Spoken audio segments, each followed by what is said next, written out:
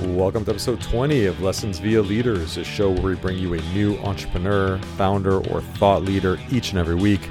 I'm so happy to have you join us today. Today on the show, we have Megan O'Connor. Megan is an entrepreneur that enjoys solving complex problems with a societal impact, especially related to education or the future of work. As the founder of Clark, which was acquired by Noodle, Megan set out to provide educators with the economic opportunities they deserve by giving them tools to start tutoring businesses. Under her leadership as CEO, Clark served thousands of educators and raised funding from Lightspeed Venture Partners, Rethink Education, Foundation Capital, and more. Before Clark, Megan was the founding partner of New York-based startup studio Human Ventures and director of development at the nonprofit Pencils of Promise. Currently, Megan is serving as entrepreneur in residence at Kaplan, one of the world's largest and most diverse education providers. In this episode, Megan reveals what inspires her work in the education realm. Stay tuned as we discuss how higher education is changing because of COVID and all the other recent developments. Plus, Megan predicts the future of online education and how college will evolve. I had a great time chatting with Megan, and I hope you enjoy this episode.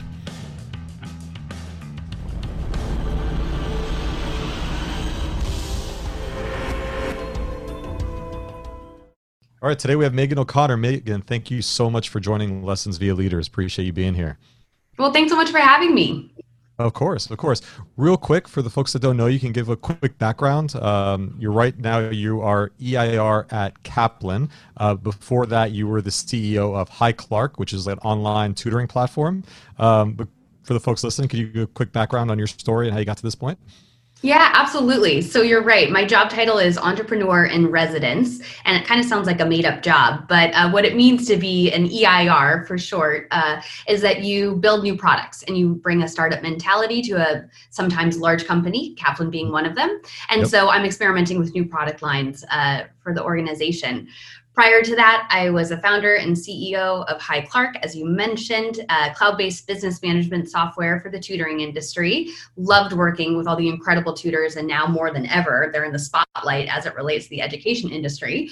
But I've always worked at the intersection of software and education. So my career has been multifaceted through different aspects of how technology can unlock opportunities for students and educators. And I am particularly passionate about provider-facing tools, things that can make it easier for teachers to do their jobs. That's awesome. And what sparked the interest in education in the first place? Like everything you're doing now is surrounding ed tech, but I'm curious, what was that initial spark that made you go down this path? I was raised by a single mom who is a public school teacher, who is still a public school teacher to this day and currently teaching remotely in San Jose, California. And so the lens I know education through is through my mom. And when I was working in the technology industry and starting to think about entrepreneurial opportunities in the space, just 100% my brain gravitated towards those things that are happening in education. And what had previously been a sector that was maybe seen as less attractive to work in or to innovate in than maybe fintech or things that were happening in different like viral networks like photo sharing apps.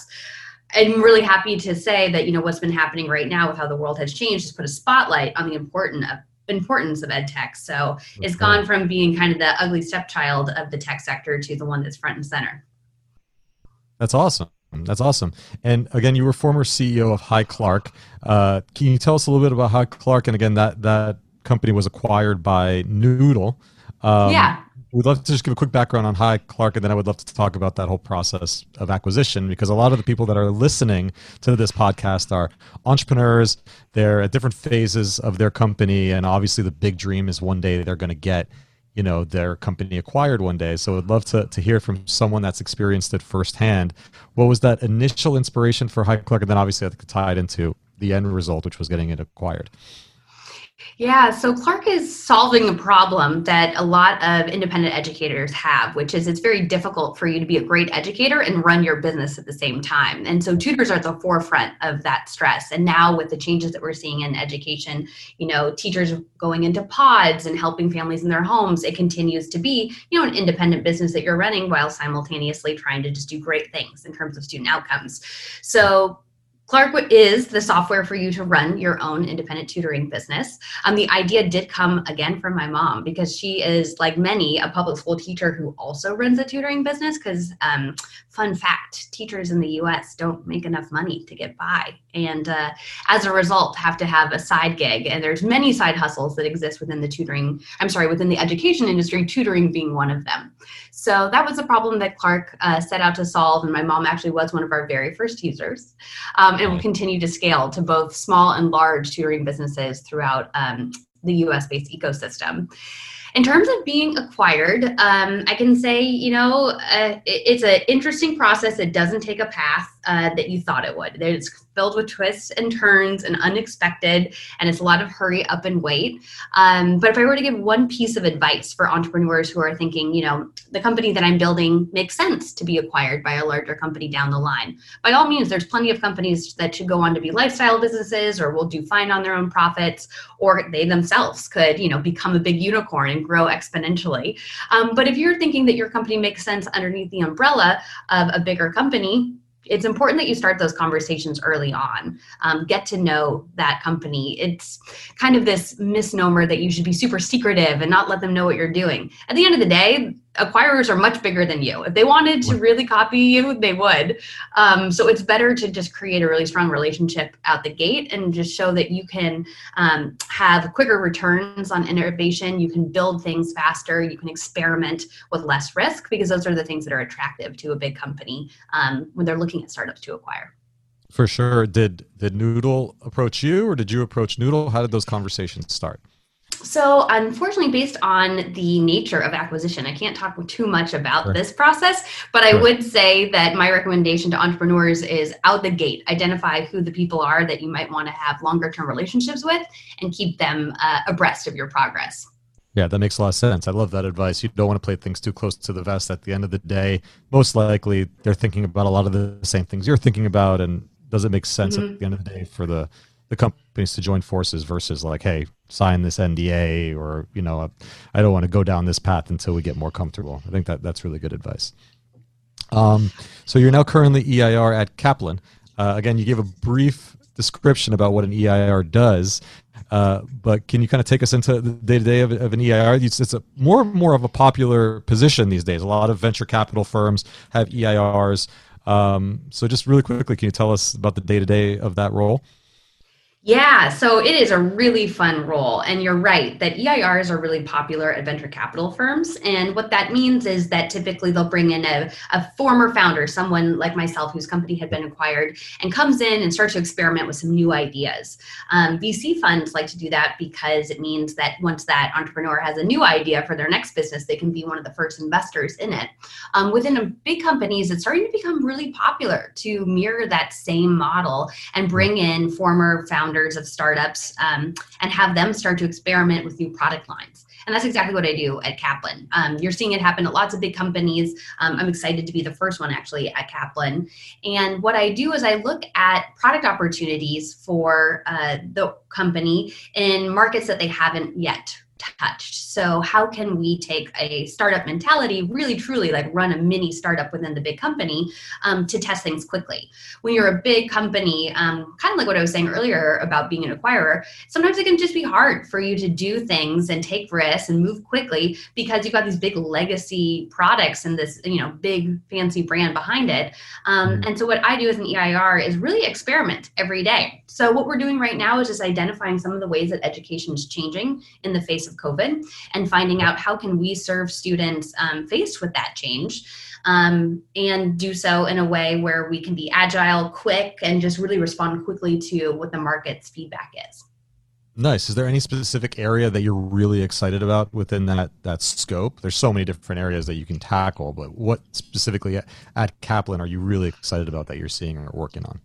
Yeah, well, with all things related to higher education, I think we can agree that just the norms that we've grown up with in terms of getting a great test score, doing well in high school, and then applying to college only to go there for 4 years in person, like that model probably will never be the same.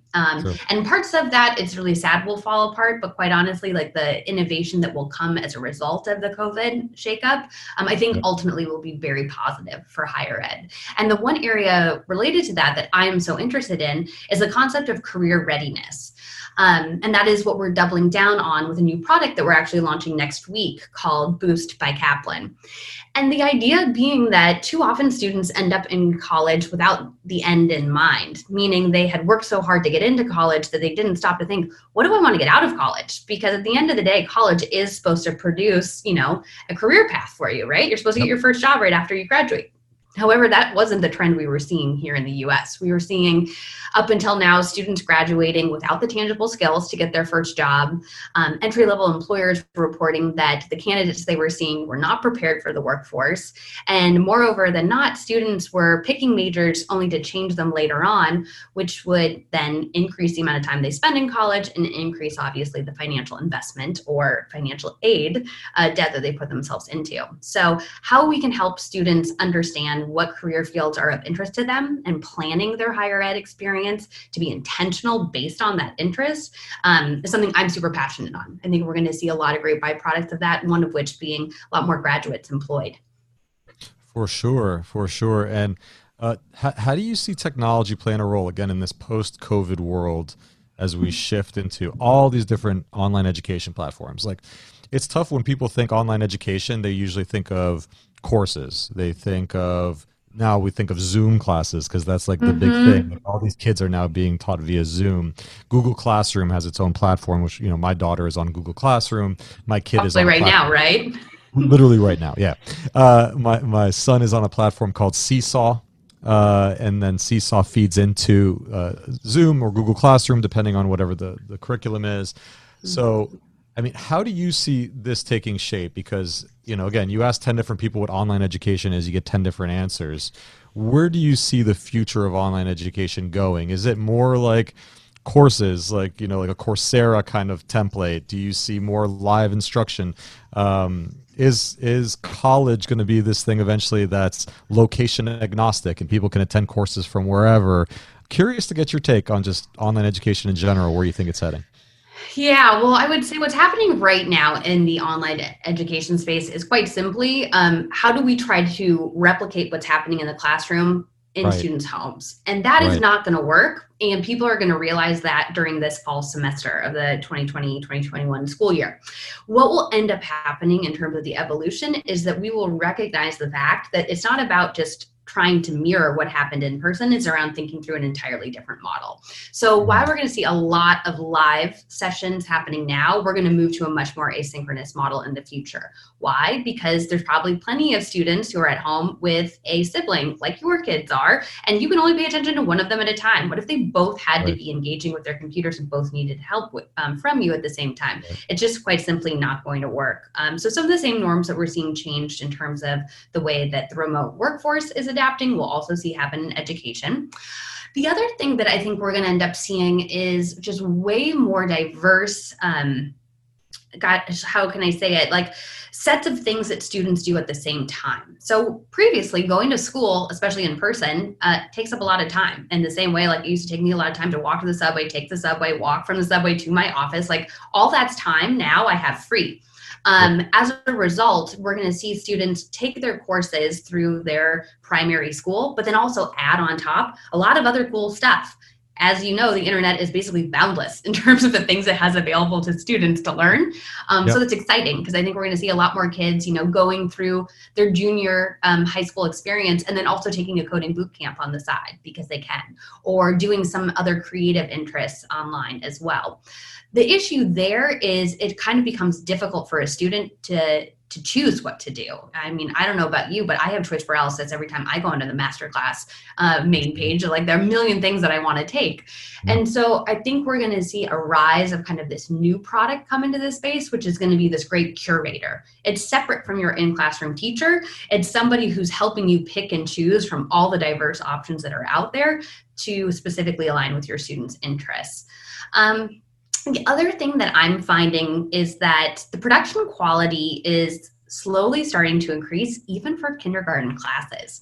And that's going to be a necessity because keeping kids engaged while they're sitting in a chair within their own home, sometimes just like a couple feet away from their toys or someone to play with or outside, it's difficult to keep students engaged. And so we're going to see a lot more opportunity for kind of multimedia, design, production to engage in the typical, algebra lesson. Yeah, I think that makes a lot of sense. There's all these different platforms that even are now being built, integrated into Zoom, that's making online education just a little bit more engaging. There's obviously the green screens, we see all the green screens and things like that, but I've noticed a lot of different integrations that's helping on that front. Are you concerned at all with the amount of screen time that kids are getting right now in the education space? Because my kids, again, they love their screens. I think all kids do at this point. And they start their class, I think, really well. In the first 15 minutes, they're engaged, but then there's a lot of I think it's just too much. It's too overwhelming. There's too many kids. You have the Brady Bunch view on Zoom, so looking at all the kids' different reactions when the teacher says something, and I just feel after 15, 20 minutes they start to fade. Should we be more cognizant of the amount of screen time kids are getting in this phase? And is that something that the future of education has to pay close attention to? Is just the amount of technology that we're doing? Yes, and I wouldn't say that currently there is an answer for the amount of screen time that students are spending, because right now it's the only way to connect to the resources, the curriculum, the content, and to provide their teachers with any kind of insight to how they're doing. Yep. What I'm hoping ends up happening is that there is clear instruction, and this is an example of one of the things that will have to change from the way that we're currently running online education, is really find a way to push students away from the computer, do lessons handwritten or maybe on a tablet that's not connected to the internet, and do that and be able to upload it for future feedback. Because we do need students to step away from their computer. We do need to give them time to think creatively away from the computer. The only way that's going to actually work is if teachers build that into the way that they're doing their lessons. So I'm a big fan of having particular lessons where they say, like, this is something you're going to do in your notebook. You might have to take pictures of it and then upload it into Canvas afterwards. Or, I want you to do math problems on a whiteboard, and we're going to have to find a way for you to do, again, some sort of screenshot or pictures of your work, but have multi-mediums, because the burnout is going to be so real after this school year. Yes, I agree. And I am worried about the long-term effects that could have on attention span and just overall behavior. I want to shift back real quick to higher education and college. Yeah. Again, I'm still, the jury's still out on this, and I'm still on the fence. But for me personally, I went to Florida State University. I got my degree in creative writing. And that was basically me, again, trying to figure out how to pick a major. I didn't know what I wanted to do at the time. Creative writing sounded interesting. Sure, creative writing. So I picked that major. I graduated with that. I ended up leaving college after graduating and doing nothing with that degree. I started a startup, and the startup eventually got acquired, but I scaled that business. A lot of my peers have done nothing with their college degrees. Again, they've gone into the entrepreneurial field or the self-made businesses and things like that. I had this debate with my wife. Again, my parents, there was no real choice. I had to go to college. There was really, there was kind of one path. You got to get a college degree, got to figure out what you want to do. My dad was a lawyer. My mom wanted to be a doctor or an accountant or something like that was somewhat respectable of a title. So even when I started my company, my startup, my mom still never knew how to tell people what I did. It was like, yeah, my son runs an internet company. It's like Google, but not really. Like she had no idea. Sounds a little bit like how my mom describes my job too. Right, exactly. So I'm curious in your take on this, because I told my wife, I said, if my kids were passionate about something and like they wanted to start their own business, or they just didn't want to go to college for whatever reason, I wouldn't force them to go to college, because, I'm definitely a product of someone that had a degree, spent a lot of money and time in higher education and college, but have not used it for anything because I didn't know what I wanted to be until later on in life. How do you see college evolving? I know this is a really hot topic because, again, the social norms of it is changing really rapidly. When my kids are 18, which is in 10 years from now, where do you think college would be and the perception of higher education? Because again, it's shifting so rapidly. I'd love to hear your take on that. Is it going to be completely different than what it is now, less prioritized? It is going to be totally different. I do think it'll be prioritized, but in a completely different form. One of the things that we were tracking at Kaplan prior to the whole pandemic was just the fact that students, like I said, were not feeling like college was giving them the tangible skills to enter the workforce. And, Right. by all means, there's lots of things we get out of college, socialization, lots of, soft skills, etc. But at the end of the day, employment is extraordinarily important. And that is supposed to be the end product of your higher ed experience. And Yep. so as those rates were decreasing in terms of graduates being able to successfully enter the workforce, there started to be a real demand on these higher ed institutions to produce, an educated candidate for the workforce. So what we're going to end up seeing is that trend completely magnified given the state of the world that we're in right now. And students are going to demand the ability to enter the workforce coming out of their higher ed experience. Students are going to demand also a lot more career exposure. So I think we're going to see a trend in terms of the people who are doing the hiring in the world entering the classroom, and universities really prioritizing different tracks internally that help people understand, here's how you become an engineer, here's how you become a marketer, here's how you insert the blank, versus much more of the theoretical types of formats that we see in traditional higher ed settings. And forgive me if you said this in that answer because it got cut off for about 10 seconds, but Okay. do you see that replicating also off online as well? Or do you feel like, again, that's going to be for example, is my alma mater, Florida State University, going to offer an online track for those things because they got to keep up with the times? Or do you still think that's going to be reserved more for the on-campus experience and they'll evolve, or is it both? We're going to need to see a lot more go online. And I think that's an exciting opportunity for, colleges like your alma mater, because they can now attract students from much further away, right? They don't have to worry about moving in order to enter the classroom anymore.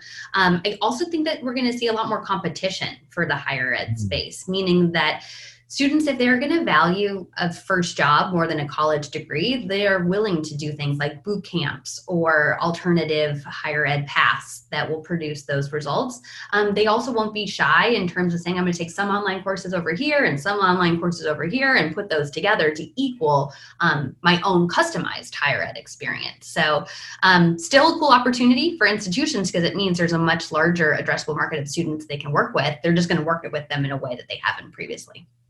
Yeah, that makes sense. Do you see a lot of these colleges starting to update their curriculums to for example, is iOS development going to be something people offer, at these colleges? Because right now you think iOS development, you're going to go to a Skillshare, .com. You're going to go to a master class, for other pieces of content that are, again, like you said, more, job specific. Do you see colleges starting to offer those things as well? More specific courses? I do, and I think they're going to have to do them through partnership because it is hard to double down on building out an entire set of courses on a technology that will change, right? Like you just said, iOS, who knows how long we're going to be prioritizing that, or how long mobile will be our default, user interface. That very well could evolve. There's things that you and I probably haven't even thought of that will be the baseline of where most humans interact through technology in the future. So I think that the thing you have to do is really look to where are the industry leaders who have the most cutting edge information about what I like to call new economy skills. The types of skills you have to have for the current economy with the fastest growing jobs related to them. And so instead of having to build out courses around all those things when that information of how to do those things exists, I see a lot more affiliate partnerships happening. So you see something like Harvard University in partnership with Skillshare brings you this course kind of down the line. Exactly. And that way you can, leave it to the startup to keep churning out new courses about the new types of things students need to learn. But obviously these great institutions know a lot around how to deliver information to students so that way they can be successful. So the marrying of those two forces together, I think will produce, a good ecosystem for students to learn in the future. That's awesome. All right. That was really great advice. And again, Megan, I know you got to run. I'm trying to be mindful of your time here. It's a product launch week, so it's just one of those things. Yeah. No, for sure. Absolutely. We appreciate you spending a few minutes with us today. Megan, for people that want to find you, where could they find you? Twitter, LinkedIn, what's the best way to reach you? Yeah, definitely Twitter. I'm at Megan M. O'Connor. And then you can definitely check out some of the stuff we're building in career readiness over at boostbykaplan.com. Awesome. Okay, great. We'll put all that information in the description of the podcast so you could reach out to Megan. Megan, thank you so much for joining us. We really appreciate it. Super appreciate being here as well. Thank you very much.